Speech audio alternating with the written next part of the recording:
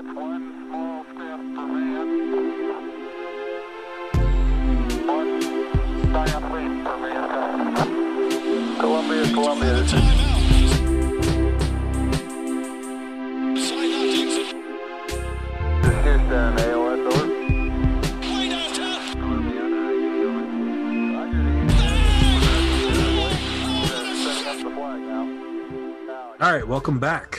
This is the Knicks Wall Podcast, presented by Whistle Sports. I'm your host, Mike Cortez. Joining me today, as always, Kyle Maggio. Kyle, what is going on? What's going on, Mike? What's going on, folks? Nothing much. So and we'll get to some Knicks first. But first, I want to talk about this Top Shot craze. What is going on? I remember you trying to get on right before we recorded, trying to get in the pack. I still don't understand this. It's wild, bro. It's so wild. So I heard about this a while ago, like probably back in the fall, and I just didn't. It just didn't make sense in my head. I still barely grasp the concept about why these would be actually valuable. This really just comes down to they're only just valuable by how much you deem them valuable on this website. Like that's just it is what it is. They don't have any real value in the sense that you don't really have any rights to the clip. Like you don't really own anything. You just own it. That specific clip on Top Shot for that specific price that's set based on their imaginary numbers. So it's not tied to anything. There's no rhyme or reason to why certain ones are way more expensive than others sometimes. It goes by maybe a lower serial number, little things like that. The series that it came from, if it's older or, hologram, something like that. But it's like the Wild West. It's like a new frontier. So It sounds very, like very just strange. Interesting. It sounds like if you can corner the market on this, and like let's say Top Shot becomes like the media center, and then you own, like for example, all the RJ Barrett clips or Manuel Quickly clips, like that's pretty cool. Yeah, pretty much. So it's interesting to think about both what it could be in the short and in the long term. So I don't really know. I just know at least in the short term, it seems like some people could be making some money, and I'd like to be one of those people for once. So I'm just gonna throw my hat into the ring here. I don't know how much I'm gonna spend or what I'm gonna buy. I'm buying some RJ clips, but we'll see what happens. Again, it's a very strange new thing. So yeah. No, I remember when people were getting into Bitcoin, and I was saying, "What the hell was that?" So it may sound silly now, but in like 2-3 years, I would not be surprised. Sometimes you just got to throw a little money in. Yeah, no, sometimes you got to take a shot. But I digress. Let's get into some Knicks news. Since we last spoke, Knicks have won 4 of 5, including a 3-game win streak. They really should have won 5 of 5. That loss in Orlando was painful. The bench mob couldn't hit a shot. But I guess let's start with our most recent win over the Timberwolves. Poor Ryan Saunders got fired as a result of it. Thibodeau got his revenge win, and the Knicks are the 7th seed right now, which is bizarre. I believe it was 15 and 16 or 14 and 15. I know that they're one game 15 and 16. 15 and 16. 7th seed, man. If the playoffs started today, we'd be facing the Nets, man. What is going on? They've been playing good basketball. Of course, led by Julius Randle. Who else? Mitch has been out with his broken hand. He's going to be out 4 to 6 weeks, which is unfortunate. Makes us all very sad, but Noel's done a pretty good job. But mostly just Julius Randle being Julius Randle, man. Just scoring 25-ish to 40 points a night lately. I think he had 44 the other night. Just an absolute masterclass. Just really a dominant player right now. Dominating the glass. I think he had 14 rebounds the other night. It's a lot of fun. It's a lot of fun that we could rely on somebody offensively like that, even if the team really is not good offensively. One player is anyway, and he's just generating a ton of offense and making things happen. So happy we got him. I'd really, All-Star gets announced tomorrow. I would have to imagine he's on that list. Not even being biased, I just don't know what the case is for, guys like Bam, Jimmy, who have missed time and simply haven't been as good, or they haven't been winning as much. Um, there's a lot of teams that people are talking about are like givens to get 2 players on. And, like the Celtics, and no offense, I know Jaylen Brown's been really, really good and he's definitely deserving, but it's like if Tatum makes the team and they're a 500 team, like how do you justify getting 2 of those guys on? So I don't know. It's like I don't think that like the records like should matter a ton, but it's like when we're talking guys that are sort of on equal footing, I think Randle's he's got a lot going for him. He just got a lot going for him. I don't know how you could leave him off this year. I really, it would really make me sick. It would really make me sick if they made it. But he's been really good lately, and I don't know. I don't know what else we could really say about him at this point. It's just, fully. I mean, he was talking. Did you hear him on the JJ Redick podcast a little bit? I heard the first half of it, and I loved it. It's the first time I actually heard him speak, which is kind of stupid given how much we listen to him post game. But post game, I feel like half these guys are on autopilot. So that was like the first time I've gotten to hear him speak on just like getting better and just basketball overall. And I don't know if it's in the moment, if that makes sense, where like anything he does, I'm just gonna be like, oh wow, this guy, I'm starting to believe in it, type of thing. But I don't know. I feel a lot different than I did a couple months ago. That's for sure. Yeah, definitely.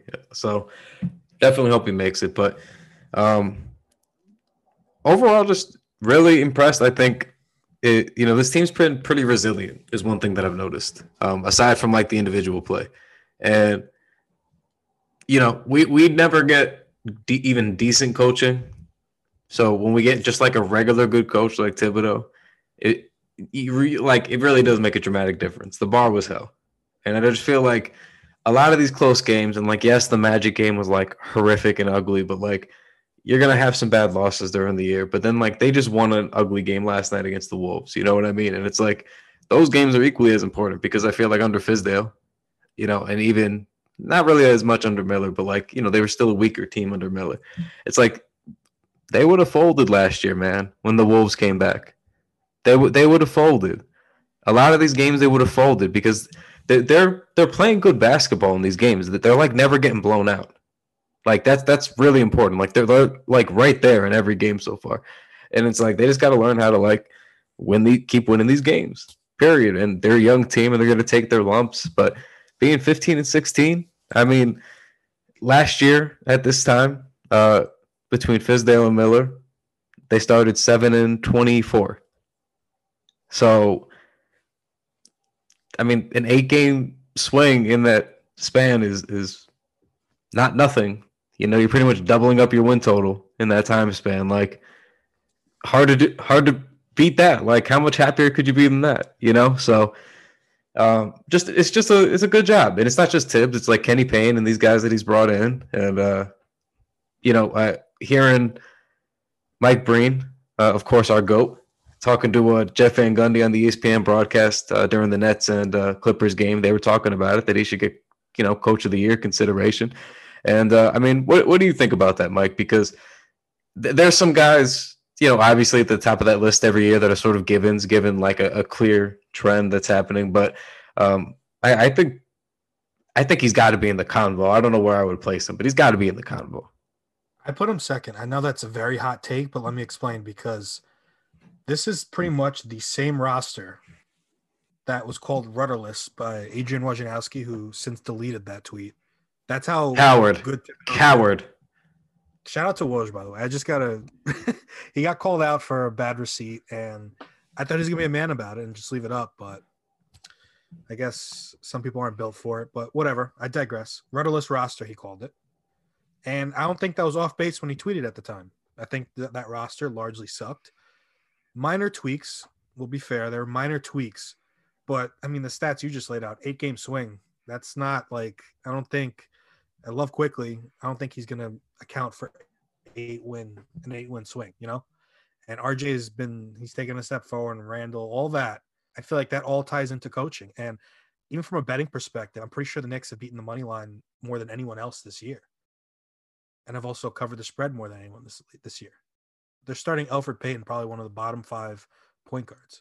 They're doing all of this, And like you said, they have not been blown out. They've been in just about every game. I can't recall the last game I turned on and we weren't at least in it in the third quarter. Usually third quarter Knicks is classic. We're down by 20. Let's fold it. Now third quarter Knicks is why is Elfrid Payton still in, but we still have a chance, you know? So it's been a wildly different experience watching the Knicks this year. And we're one of the few that watch at least 90% of the games each season. So I think we have a good barometer on what painful watching is, and this is nowhere near that. I'm genuinely turning on Knick games now, ready to enjoy myself. It's a very foreign territory, and I'm just happy. And even like last night, for example, like Thibodeau still's going to piss me off, but last night, for example, Noel fouls out on a bullshit call. Whatever. The Knick fan of the past, like me, would have said, put Obi in. Why are you putting in old-ass Taj Gibson? Yet, the most decisive possession, I felt so at ease knowing Taj Gibson was guarding Karl Towns on that block. So, like, it's like stuff like that where, like, that doesn't happen under Fizdale. It just doesn't. It's just either he's going to play the older guy with no plan or game's already over by then. So, you know, it's just those little things. And I can't think of anyone in the East that can even come close to that. Maybe Billy Donovan in Chicago, but I think that roster is way better than the one Thibodeau inherited. Yeah, so I'm kind of with you there. It's such a stark difference. I don't know what else you could really say. I mean, with mostly the same roster, yeah, and it's just a good job. I mean, he's even with them sort of regressing, at least with the 3-point defense, they've still managed to be a top overall defense. I think they're third overall in defensive rating still, and I know that they're still top of the list in a lot of like the opponent's field goal percentage stuff. So they're playing good defense as a whole. Even without Mitch right now, they've sort of been maintaining that identity. So just good to see. Good, really just good to see as a whole. Seems like there's a clear identity, a clear system in place. And like, this is when now you can finally begin to start talking about a culture is sort of being built. Like this is now when you have the convo. Like with the previous Fizdale era and the Perry era, we were putting the cart ahead of the horse with like the new cultures here just because these guys got hired. Like you need a guy like this that's like a tone setter. And I think a lot of people thought that was overstated, maybe including myself, thought that was a bit overstated when they were looking to hire him. But clearly he has brought that to the table. And clearly guys like Randle kind of needed somebody to kind of drive them to be better. So, you know, just very impressed so far. He still got warts. You know, the offense is not great, and I think at some point that's going to catch up to them, and he's going to have to really start to get creative and adjust. But again, if they're 15 and 16 and they keep winning these games with defense in a time when, you know, grind out games weren't really thought to be possible, then more power to them right now. I guess we'll just ride that until the wheels fall off. Yeah, no, and ride Randle at this point. It's really remarkable, man. That turnaround. I don't know if it was maybe the Obi draft pick also lit a fire under Randle, but I can't really pinpoint what Thibodeau's done. I mean, he's kind of just built on what Mike Miller did. We're getting Randle all over the floor, but I think most of it just has to do with Randle because, like, Thibodeau does stuff. Obviously, I'm not saying he doesn't, but he's still like there's still moments where like even last night I was like, oh shit, he's spinning into that. I thought it was going to be a bad shot, and it's an and one instead. You know, it's just that type of year for him. Well, he definitely looks leaner. I was watching a couple of games and a little bit of his highlights from last season, and he wasn't out of shape at all last season. He was in great shape last season too, but he was just definitely like bulkier. And this season, you could definitely tell he's much leaner, just as strong, obviously, but the way he's like leaning in this year is a little bit different. You know, last year was just like more brute strength, and this year it's a little bit more like he's powering through you, you know, with like a purpose more. So it's like he knows what he's doing more. He has a plan versus sort of like that aimless, like now I'm going to go up with it in kind of whatever direction I ended up in. So just it's like a small thing that goes a long way. So I don't know. Just in terms of like what changed with them, I think honestly just having a guy like Tibbs, because the way he was talking about him on that podcast, that's really what it seemed to be like. He's just like, yeah, like we just kind of have a lot of the same habits and have a lot of the same, like we see the game kind of the same way. And like, so for Julius, it seems like they communicate better. It's somebody he can connect with better in terms of the sport versus, I guess, what, and he wasn't, of course, they're not, he doesn't mean to speak ill will of anybody else, or at least he's going to say that on the pod. But he's, just like the last couple, at least in New York, you have to figure he wasn't getting that. So just good to see. It's nice to see when things like click just a little bit in our favor. It's finally nice to see. Yeah, and somebody that just wants to be here. I forgot who it was. I think it was Derrick Rose actually that asked, "What's the difference between Thibodeau here?" And I think they asked Minnesota, or even overall Minnesota and Chicago. And he says he has a big smile on his face. So seeing that too goes a long way. If you see your coach that really wants to be here versus some guy that's miserable on the bench, it goes a long way. Not to mention the young kids, because you have a ton of young kids like Randle. My dad just started watching the Knicks again, and he was thinking Randall's like 31 or 32. He was shocked when he found out he was 26. So if you have that nucleus, and remember that clip, I forgot what game it was after, where they all run up to the mic after and say Julius Randle better be an all-star. Like, those are the moments we were promised under Fizdale. Only Thibodeau's bringing it for us, because he's not doing all the jazzing and talking out of his ass, and he's actually, putting the work in. So it's refreshing.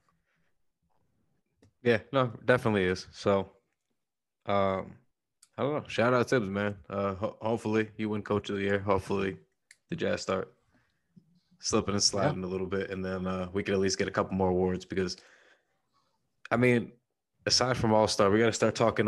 Which All NBA team is one Julius Randle going to be on? So I cannot wait for that propaganda to begin in the second half of the season. I'm already. If RJ couldn't make the all rookie team, I mean, that tweet. I wanted to ask you, what website was that from? Where they ranked the Knicks behind, I believe it was the Heat, the Hornets, and there might have been someone else that was ranked. The Knicks were ranked 19th. Like, come on. See, that's kind of like that's another case for Thibodeau's Coach of the Year candidate. It's like people are so caught off guard that the Knicks are actually a competent basketball team. Yeah, well, I just didn't. So they had the Hornets all the way up at like 16, and the Hornets are behind the Knicks. And I'm aware we lost to the Hornets, and yes, I'm aware we lost to the Heat.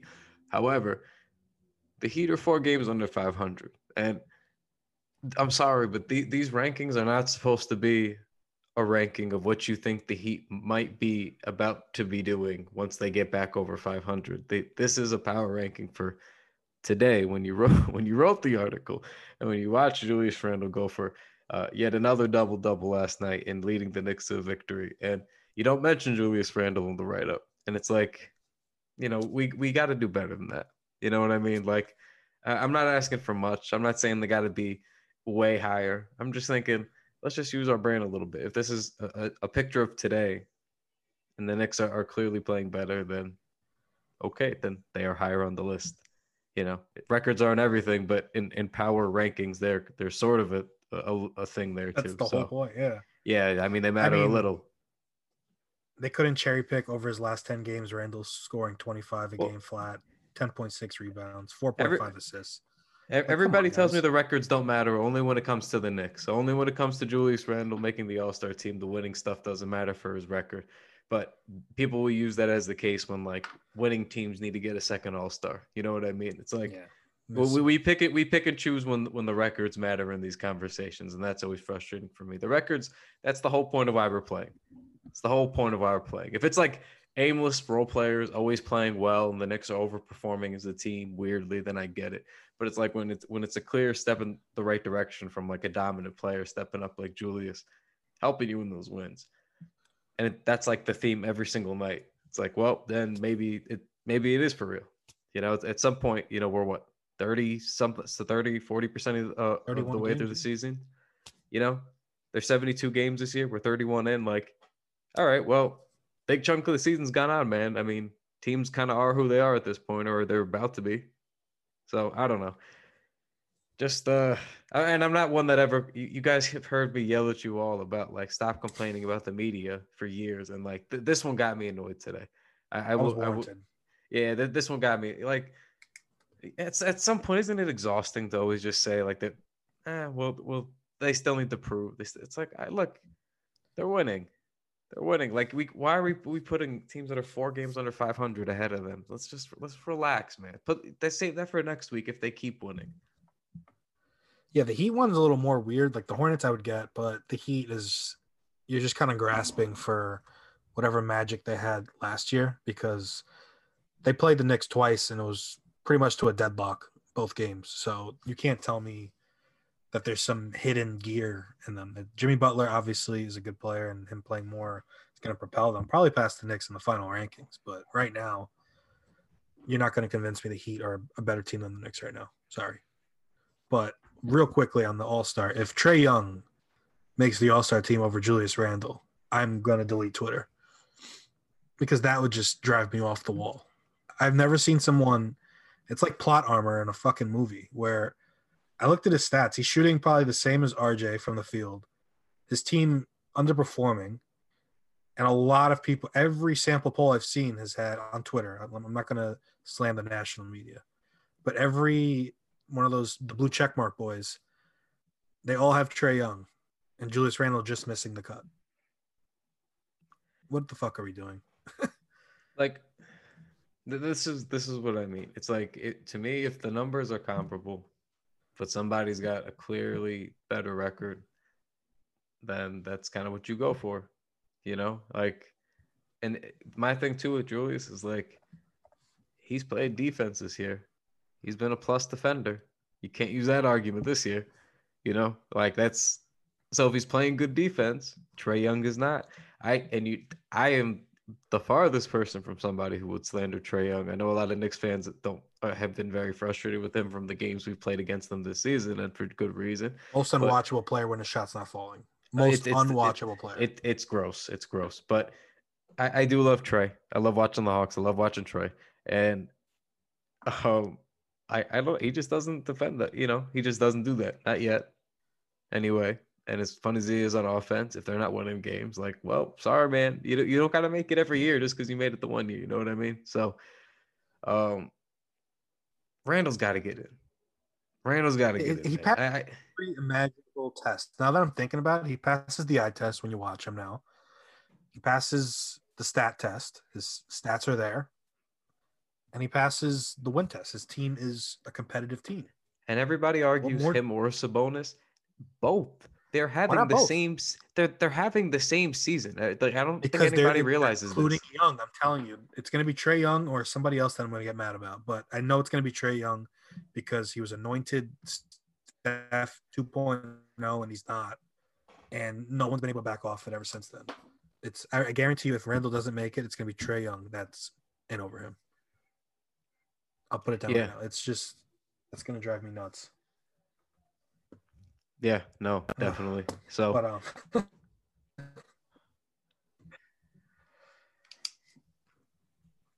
yeah, so sorry. That just got me completely agitated again, just because I saw it over the weekend and people were actually defending it.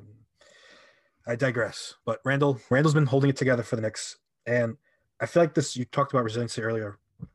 I felt like that second shoe that we all are waiting to drop did drop when Mitch broke his hand.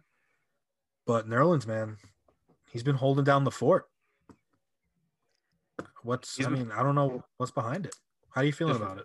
Just real good defense. He looks more confident. He looks really, really confident stepping up off that back line for Julius oftentimes. Good rotations between the two of them. I thought he played Cat really well. He got a couple bum-ass whistles, especially that last one, which they later corrected in the league report today.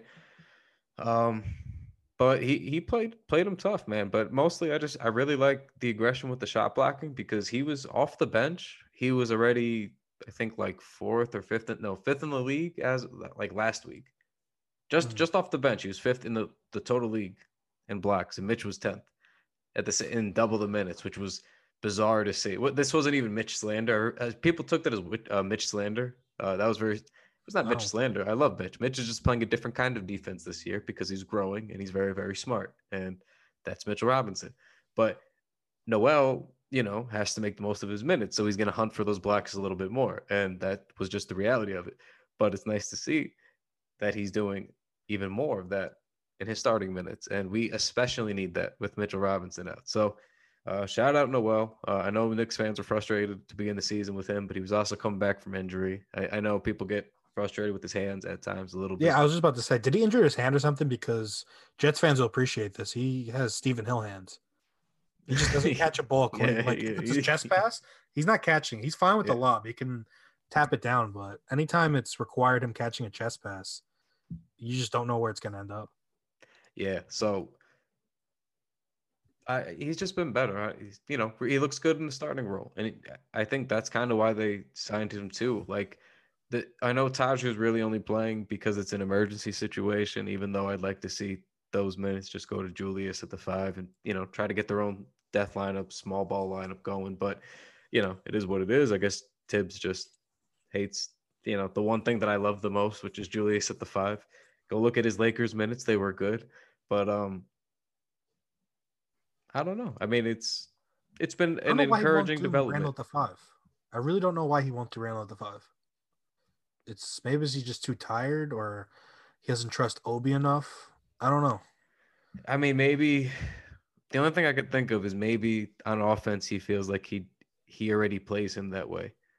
Like I'm not even trying to make up stuff for Tibbs. I was genuinely having this thought. I was like, well, what would we really be asking of him if he was playing Julius at the 5 offensively? It would be Julius bringing the ball up, starting at the top of the key, starting at, top of the 3-point line, initiating the offense, setting a screen. Like, it would be all that kind of stuff. Operating out of the high post, getting his mismatches and then working in the post. And I feel like they mostly have optimized him offensively that way already. And it's not like I wish they would just lean into it more, because you could just get him an extra shooter the way he operates. And I feel like you could really make some stuff happen. I don't know how else to explain it. I think you feel the same way. I just feel like that's the next level for this offense. It's not like it doesn't even got to be a long time that they do it. You do it for like a couple of minutes here and there. That's all that I'm asking. You're literally just trying to run for a couple of minutes. Just get a bunch of shots up. Let Julius really get out, stretch his legs. And I know that they do a lot of. Mitch does a good job getting out of the way. Noel's a little bit tougher, but Mitch does a good job this year of like just staying clear of Julius, and they both kind of work off each other vertically. But I don't know, man. They have the structure for it. Like the end of that first quarter, when like some of the second unit trickles in, and he goes to Taj instead of Obi. I feel like that can be Obi. Taj late, I understand, for the reason I said earlier, where he's just a smarter defender. And in a high stakes moment, I still trust Taj, believe it or not, especially against like Karl Towns or the Nikola Jokic or even Embiid. Embiid would probably still slaughter him, but you get the point.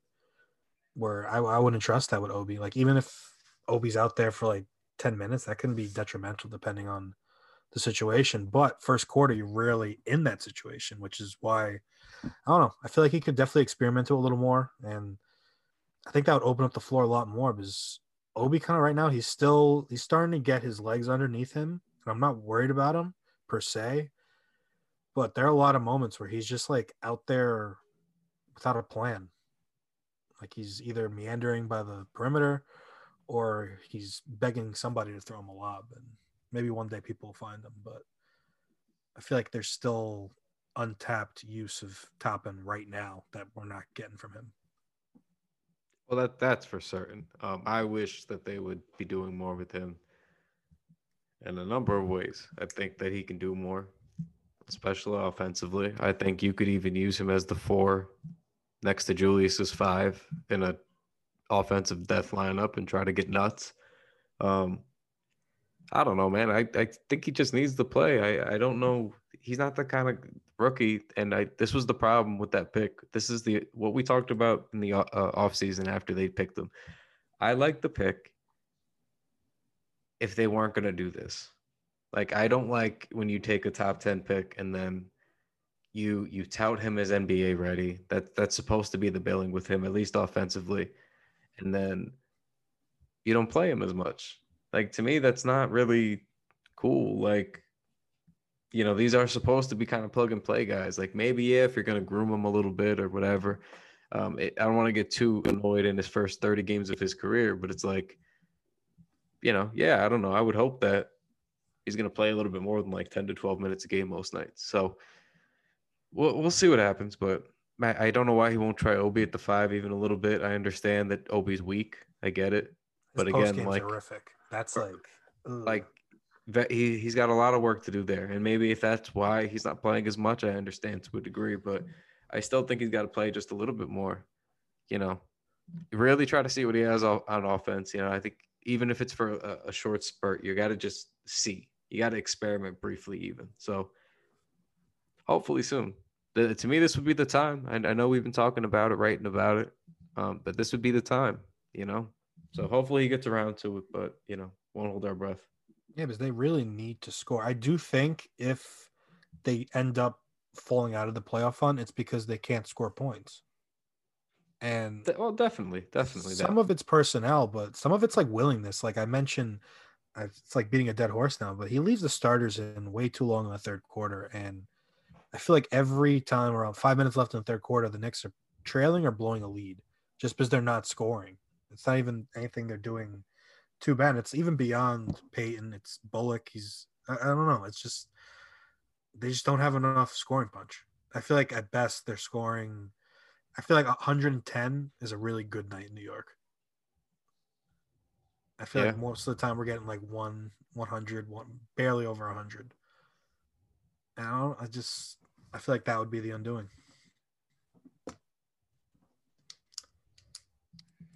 But let's take a quick break, and then let's get into some Bradley Beal talk. And we're back. So before we're going to talk some Bradley Beal in a little bit, but I'd be remiss if I did not mention the 10-year anniversary of what I believe is the greatest Knicks trade of my lifetime. I wasn't alive for Earl Monroe, but Carmelo Anthony to New York Knicks from Denver. I feel like that trade is not revered as it should be, Kyle, and I'm writing about it this week. And I was already mad about people that felt a certain way about the trade before then, but now that I'm like in the weeds on who turned into what, I can't see any way someone could look at that trade and say, what a stupid decision by the Knicks.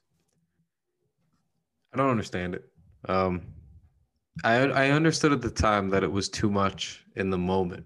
Like, it felt like too much in the moment. I understood that. It was a bunch of the kids, like, and the starters that we had and people had liked. But people are romanticizing what was essentially a below 500 team. Like, and not for nothing, but these guys didn't end up being all that good. Like Gallinari, as much as I love him, was often injured for a lot of years.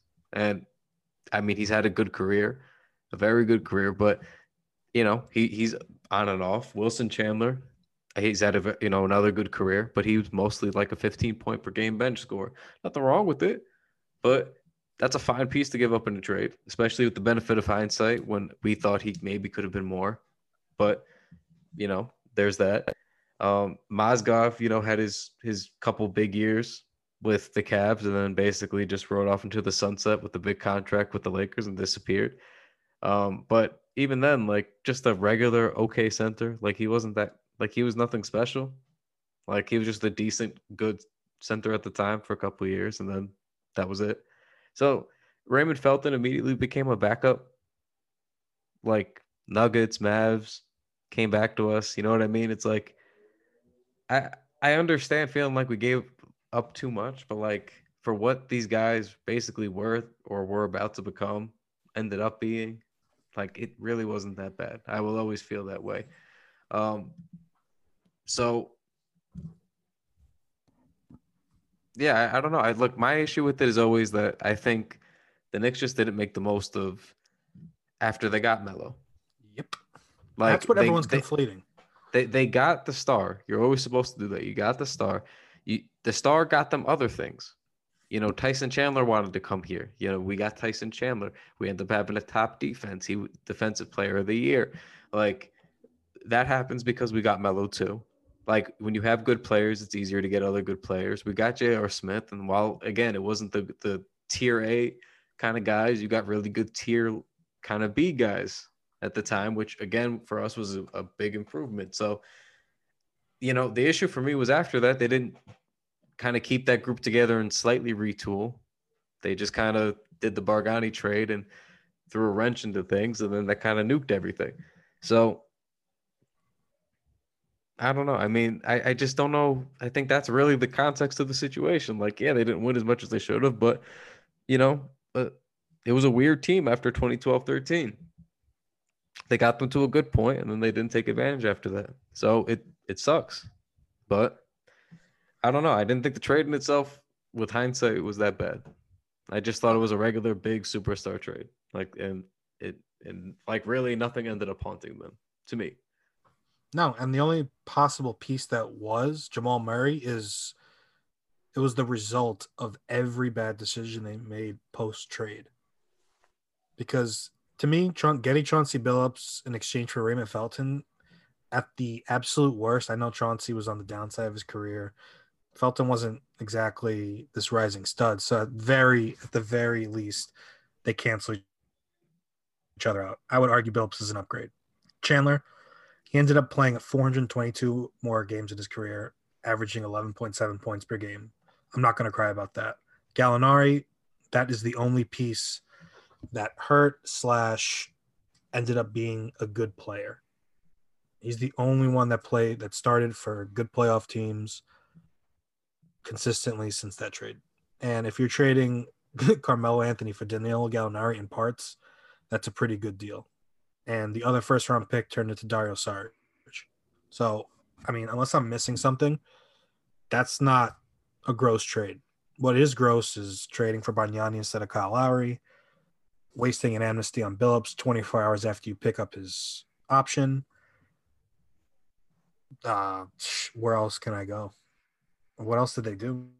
I mean, signing Tyson Chandler without another plan and just having 3 front court guys wasn't the smartest thing. And even despite that, they still had a crazy year, and Tyson had 2 or 3 really good years in New York. And then you have all the front office turnover, Steve Mills coming in towards the end. So they did everything they could have possibly done wrong to screw that up, and they still ended up having one of the better, I would say a year and change, but I still think that Linsanity year was really fun. Yeah. So it's baffling to me. It's really baffling. And Mozgov, like you said, played for the Cavs during that 2015 finals run, slowly fizzled out after that. So it's a lot of people that just, I really don't get it. And it's the thing that pisses me off about it is now the fan base is like, anytime they think of a blockbuster trade, it's like, well, I'm only doing it if I could rip the other guy off. It's like, that's not how this works. Mm-hmm. You have to at least pay face value. Yeah, I feel like that's gotten lost. Everybody online always thinks that only they could think of the shrewd deal to get the good player. Right. And it's not how it works, because those deals don't get accepted for a reason. It's just that there's a reason that these guys always go for stuff. So we'll see what happens, but I don't know. I just think like the conversation around it is very silly oftentimes. Like people act like we got like destroyed in that trade, and I'll never understand it. Like mission was accomplished. You got the star, you extended the star, you signed the top scorer to be a top scorer. He was a top scorer. You initially built a couple good teams around him, and then you blew it. Like that's a management problem. Like, and one player isn't going to solve all your problems all the time. It's just how it is in the NBA. Like the LeBrons are not, there's a reason the LeBrons are the LeBrons, because not every team gets them, and sometimes ever. So that's the reality of it. In between, you got to just get very good players that you could try to win with. And they tried. They didn't work out, and it is what it is. But I mean, the way I think people talk about that era is very, very silly to me sometimes. It wasn't perfect, but I mean, like, it always ignores like the frustration. It always ignores like the Knicks side of it. Yeah, like the number one thing I've heard whenever I point out everything I just pointed out just now.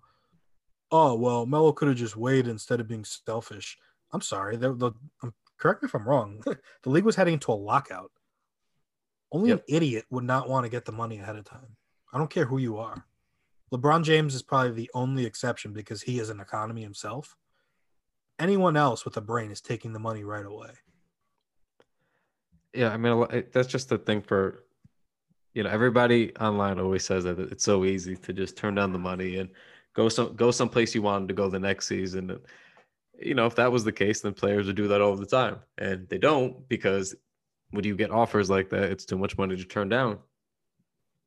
I mean, there's a lot of risk that goes into this stuff. A lot of guys do fear that they could get hurt if they wait.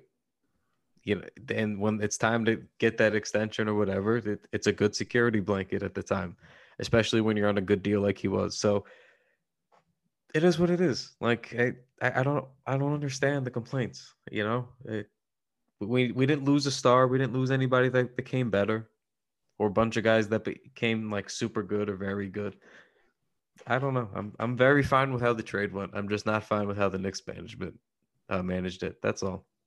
Yeah, that's it's tragic actually how poorly they mismanaged it. But I think that's why people should be a little more open to right now. The hot name is Bradley Beal, but even beyond that, whoever comes out in the next couple of years, maybe Towns or somebody's eventually going to come up. But right now, the focus is Bradley Beal, and the main difference in this pursuit versus any Durant pursuit the year before, or Kyrie Irving, or any other star player you could connect, is Worldwide West. We know he's been a power broker in this league for God knows how long.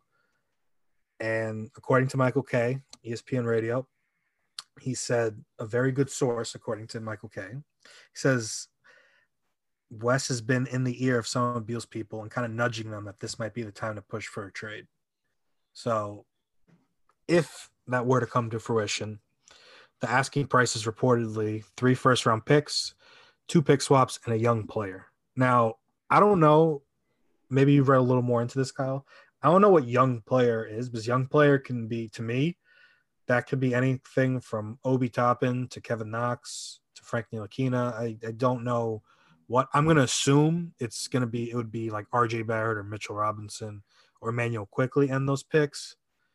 But that seems like a deal that the Knicks have to make if it becomes available to them.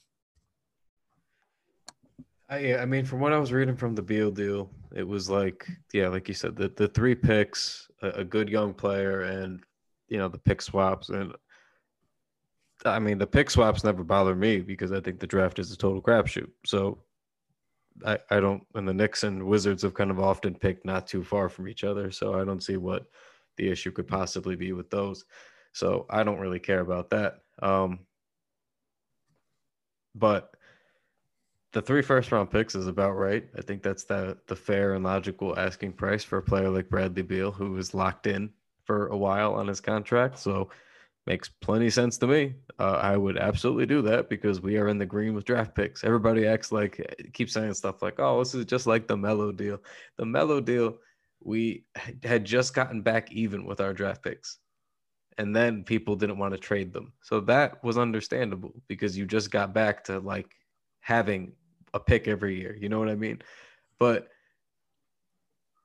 for this one, like we have plenty.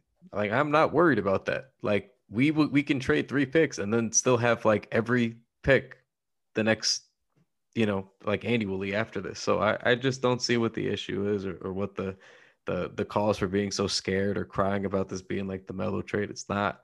Even if you see what they're asking for, it's mostly just pick based. It's pick based and then a young player. So right off the top, it's nothing like the Melo deal. The Melo deal would have been like Obi, RJ, quickly Mitch, a first rounder, and then whatever else. You know what I mean? Like that would have been the Melo deal. And even then, all those guys I just listed are gonna be better than all the guys that were in the initial Melo deal. So I just don't see. I just don't see the logic, guys. I don't. It's not the same. It's not the same deal. No, not at all. And if there was ever an opportune time for the Knicks to swindle someone, it's to offer those picks because if you're another team, I said this when we were talking about the Harden possibility weeks ago or months ago, whatever it was. Is there a team that you want to bet on to fuck up more than the Knicks from a draft perspective? Like, if there's one team that's like, okay, I'm going to give you my star player. I'm going to take your draft picks in the recent years because I know you're going to blow this. It's the Knicks. And whether they actually do it or not, I'm banking on the Knicks not being idiots and actually building correctly. But I feel like this is like the time if they're going to get someone to just buy in on their inability to build. It's right now. I would put them on probably top one protected, but unprotected picks for the most part. And the hook for me is young player.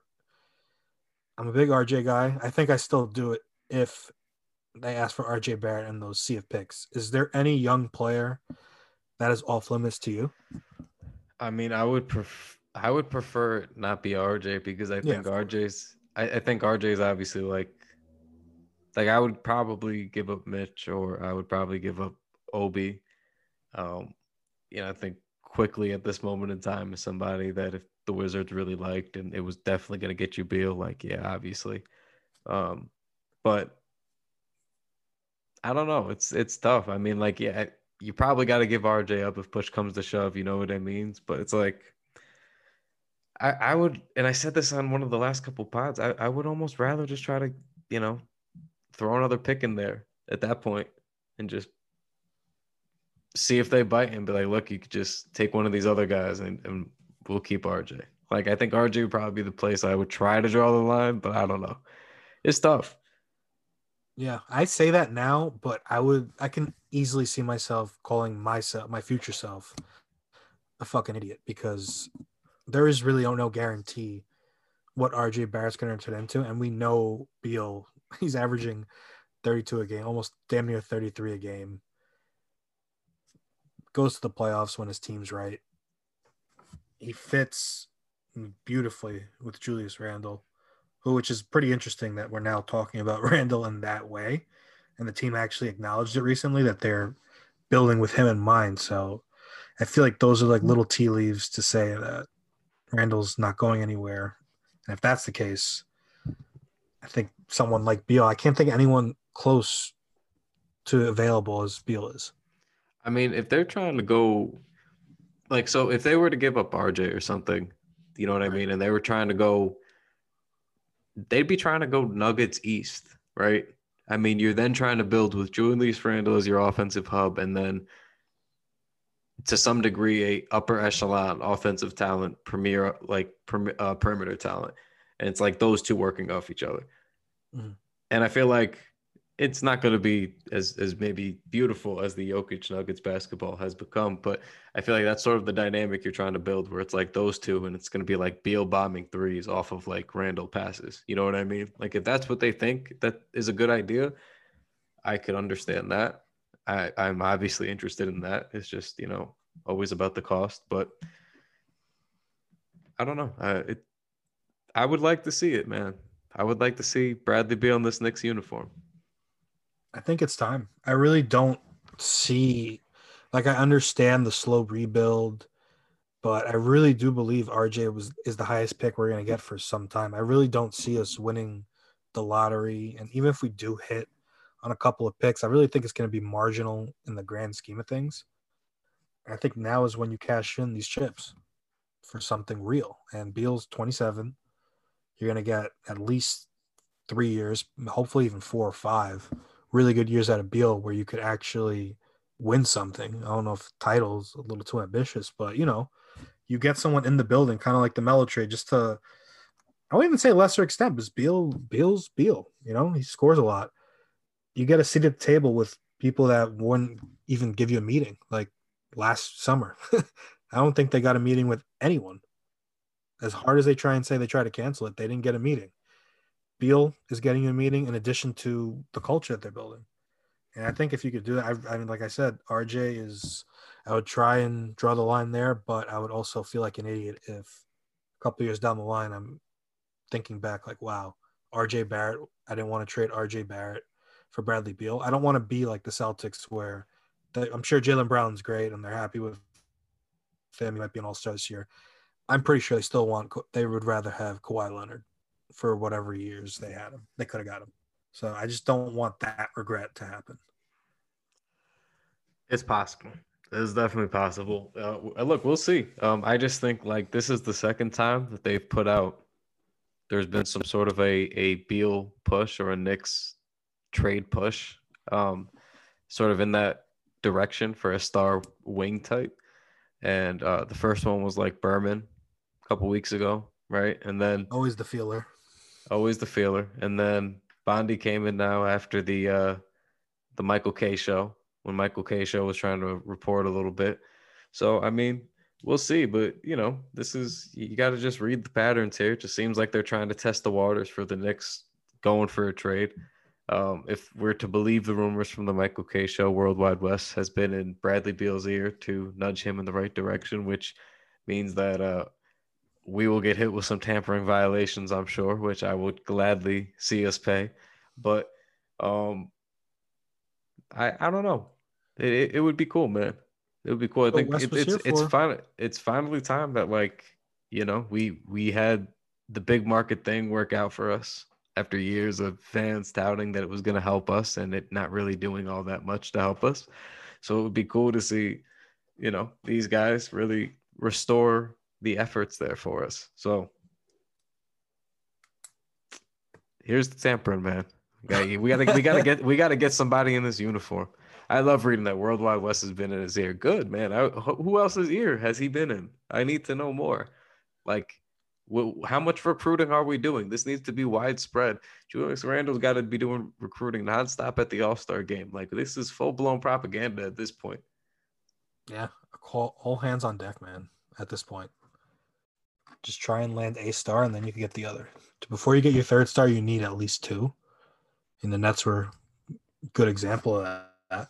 So before you get two, let's get one. And then we'll build from there. Because like you said, even when you said it right at the top when Leon got hired, the rebuild's over. So I'd be very shocked if the Knicks don't at least make a full court press for Beal. Yeah, I mean, there's a reason, like, the Frank stuff, Frank's been done. Knox is done. Like, it's not top of the list. It's not even on the list anymore for them to get minutes or be a priority. Like, once Leon got the job, it was very clear. Like, all right, man, we're done with whatever aimless losing we were doing. Like, we're gonna be trying to win. So, the Rose trade, I think, was just like a brief indicator. I think there are more moves to be made. I just don't know how or when. But I feel like at least one more is coming. Hopefully it's major. I shake it up. Yeah.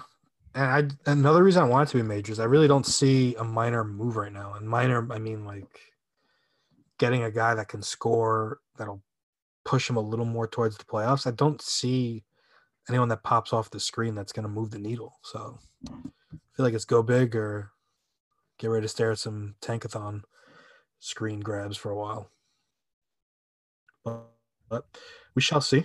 We will find out first. We'll find out if Julius Randle is an all-star. And then we'll go from there. If he's an all-star, I think that's going to be like our Groundhog Day where we're going to see if good things are on the way or if this is the beginning of the end. But until next time, Kyle, you got anything to plug? Anything going on? No, just keep checking out the knicksball.com. Good job, everybody, on voting for Julius Randle a lot.